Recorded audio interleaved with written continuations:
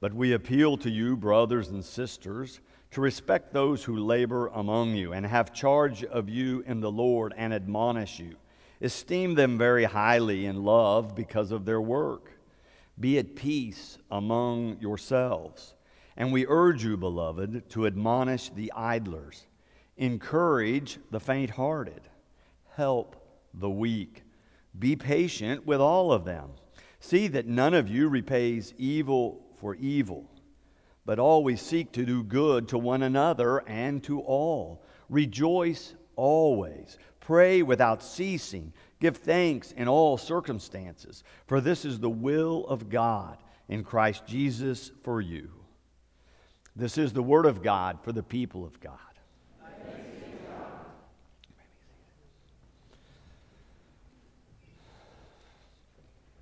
Our scholars tell us that this first letter that we have to the Thessalonians was probably the earliest letter we have from the pen of Paul. This is probably the earliest document we have that Paul wrote to those who had become Christ followers, to those who have hope in the Lord, as he says in chapter 1. It seems to be written to a group of Gentile converts who had become believers, that God had done something spectacular through Jesus of Nazareth to make him the Messiah, the Christ, the Lord of all. And yet they're struggling in some ways and suffering some persecution. And so Paul writes to them. He's helped organize them to start with. He's gone on to help others. Now he's writing back to them this letter. And as you read through it, you see over and over, he is writing words of encouragement. He's trying to give them words of hope. He's trying to say, continue to live a life as a follower of Christ. You can trust that God is at work in you and among you.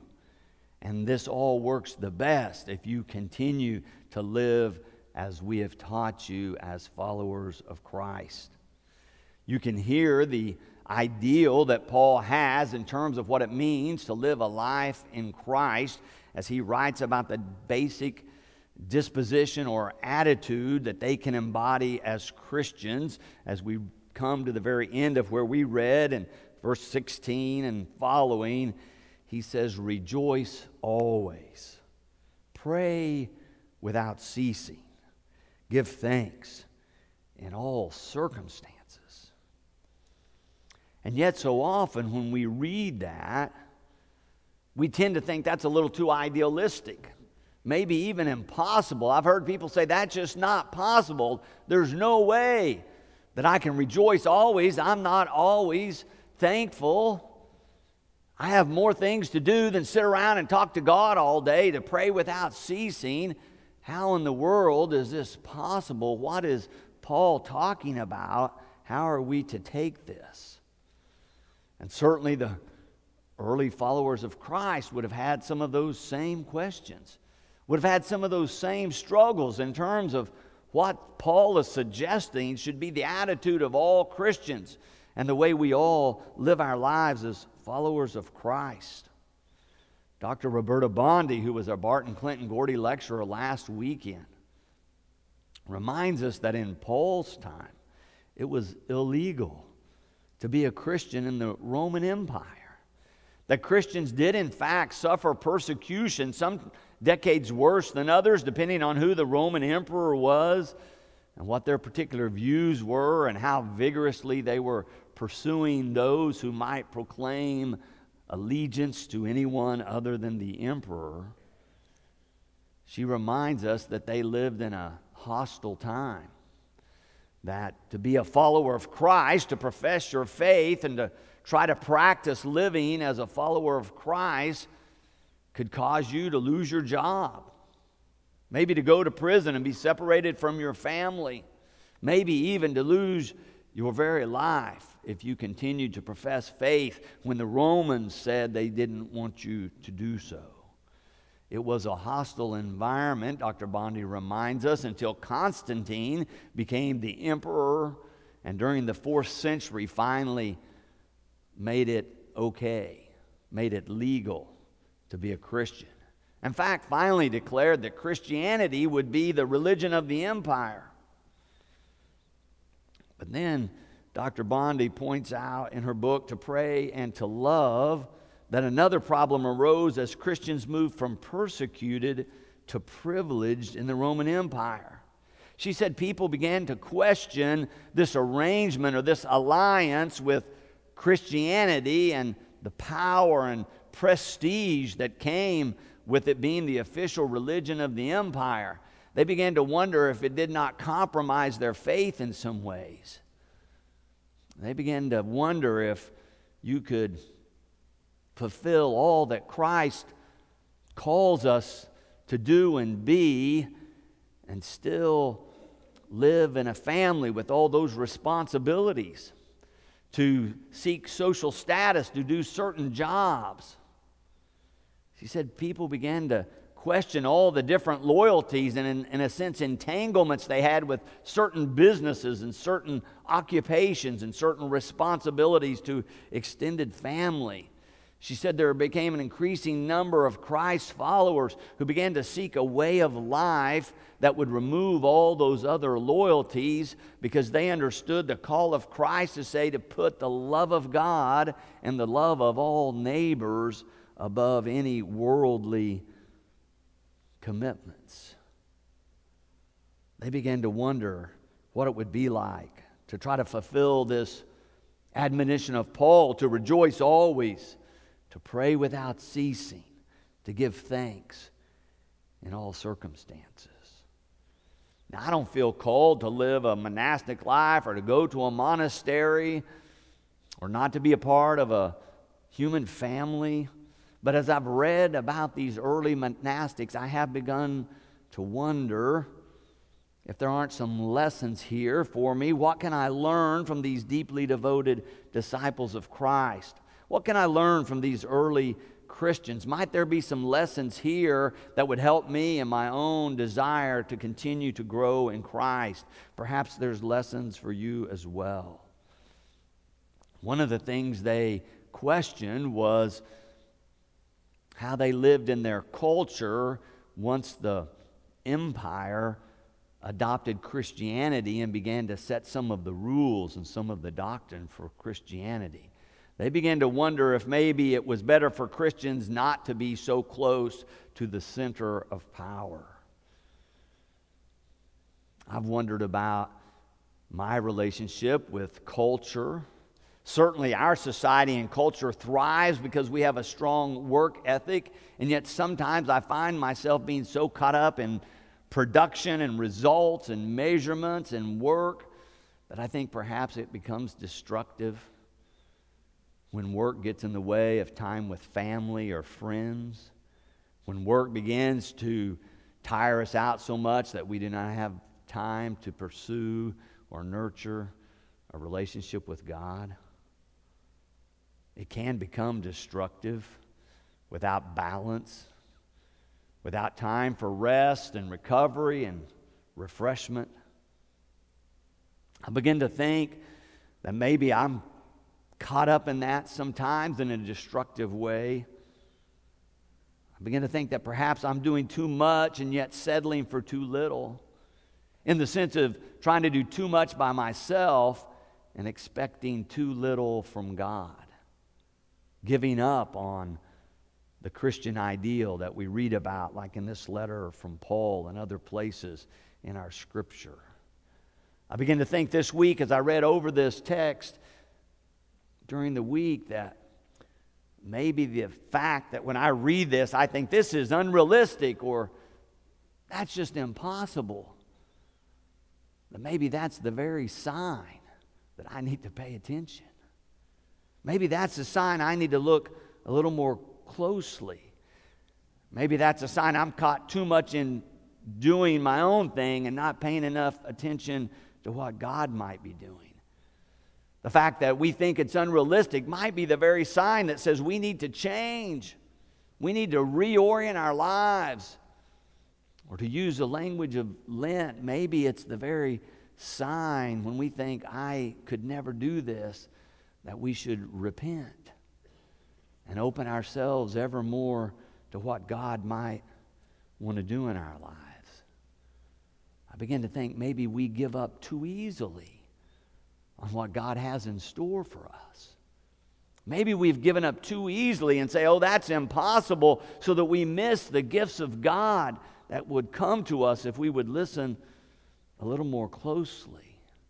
What if it is possible to live a life fully motivated by love of God and love of neighbor? What if it really is possible to live a life, as Paul describes here, where we rejoice always and are able to pray without ceasing, and we're able to give thanks in all circumstances? What would that be like? The early monastics were seeking that very thing. Dr. Bondi talks about it in her book, To Pray and to Love. I want to read you just a small section that she quotes from one of the early biographies of these early monastics and what their life was like.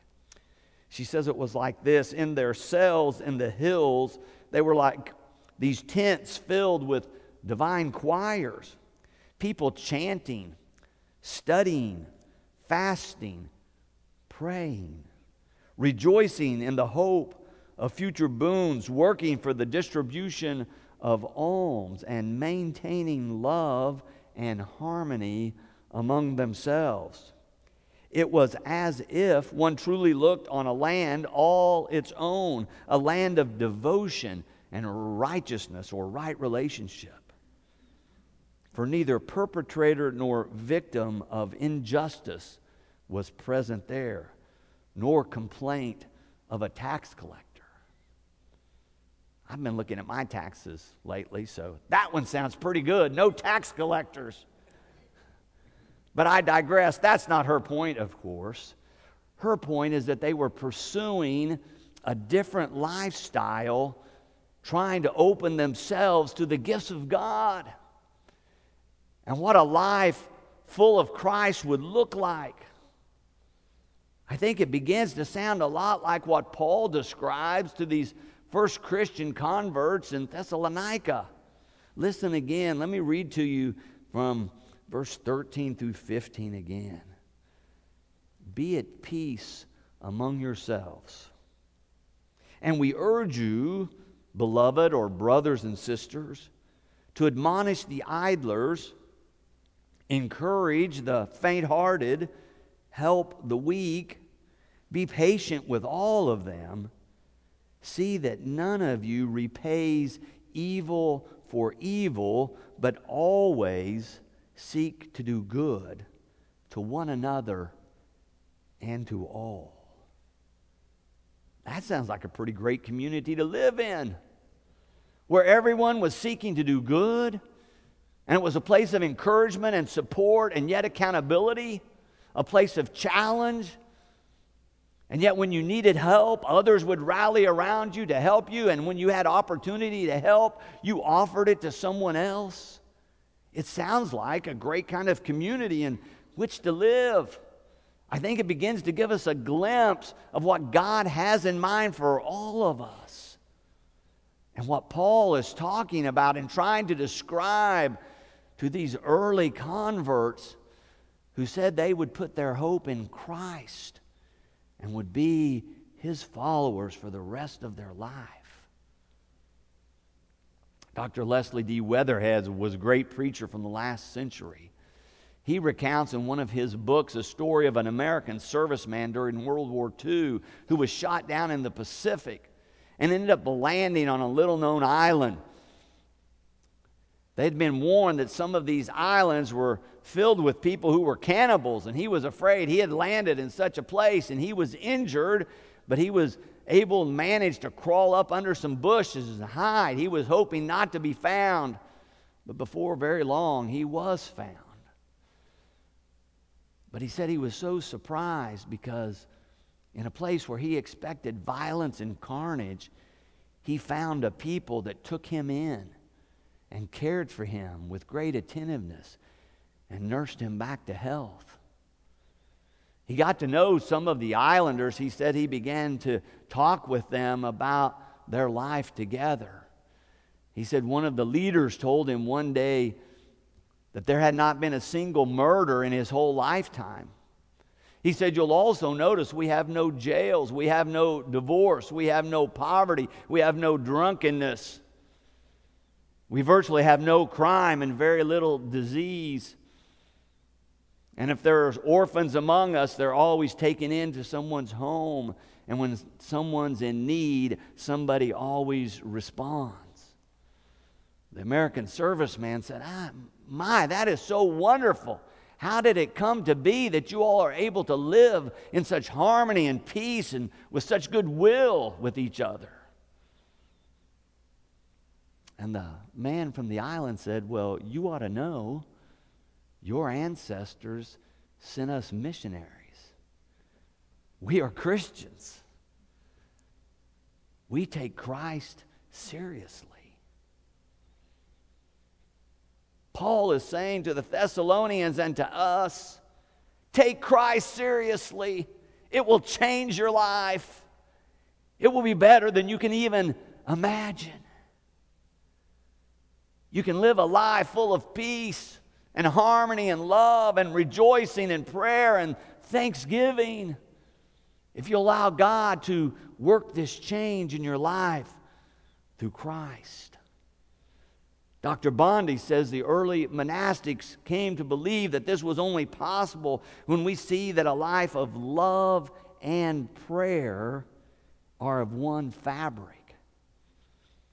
That it's not prayer and then you go ahead and live your life, or it's not you're trying to love without prayer, but that those two things must be yoked together of one fabric, she says. Let me read you a few sentences as she describes this. She says the early monastics believed that the goal of the Christian life is love of God and love of neighbor. Prayer for them, she writes, was the ground in which that love was to grow, as well as the means of its growth. She goes on to say that they believed prayer was the fundamental reality of the lives of Christians. I have learned from the monastic teacher, she writes, that prayer is a back and forth movement between us and God in the whole of our lives, between God's continual grace and our continual response. She goes on to clarify, only a small part of our prayer, however, is sitting down every day and deliberately spending time with God as we read Scripture, listen to God's voice, try to make sense of our lives in God's presence, and pray for others. The desert fathers and mothers insisted that our prayer and our life must be all of a piece. It's a life integrated between love and prayer. Dr. Bondi says they believed, and Paul describes, I think, in this letter. Paul says this is all possible because, as we read in that last verse today, it is the will of God. It is the will of God in Christ Jesus for you, Paul writes. That's why it's possible, because God is at work in the world and in your life to make it so. Lent reminds us that God wants more for us, that God is offering more for us. And the suggestion from our mothers and fathers in the faith is that Lent is an opportunity to clear away some of the debris and some of the distractions so that we might truly receive the gifts of God. Can you believe that God really wants a life of love and prayer for you? A life filled with peace and goodwill and abundance and rejoicing? A life of thanksgiving? Oh, circumstances do not always push us in that direction. But Paul says it's not circumstances that all of this is based on. It's based on God's will for you in Christ Jesus.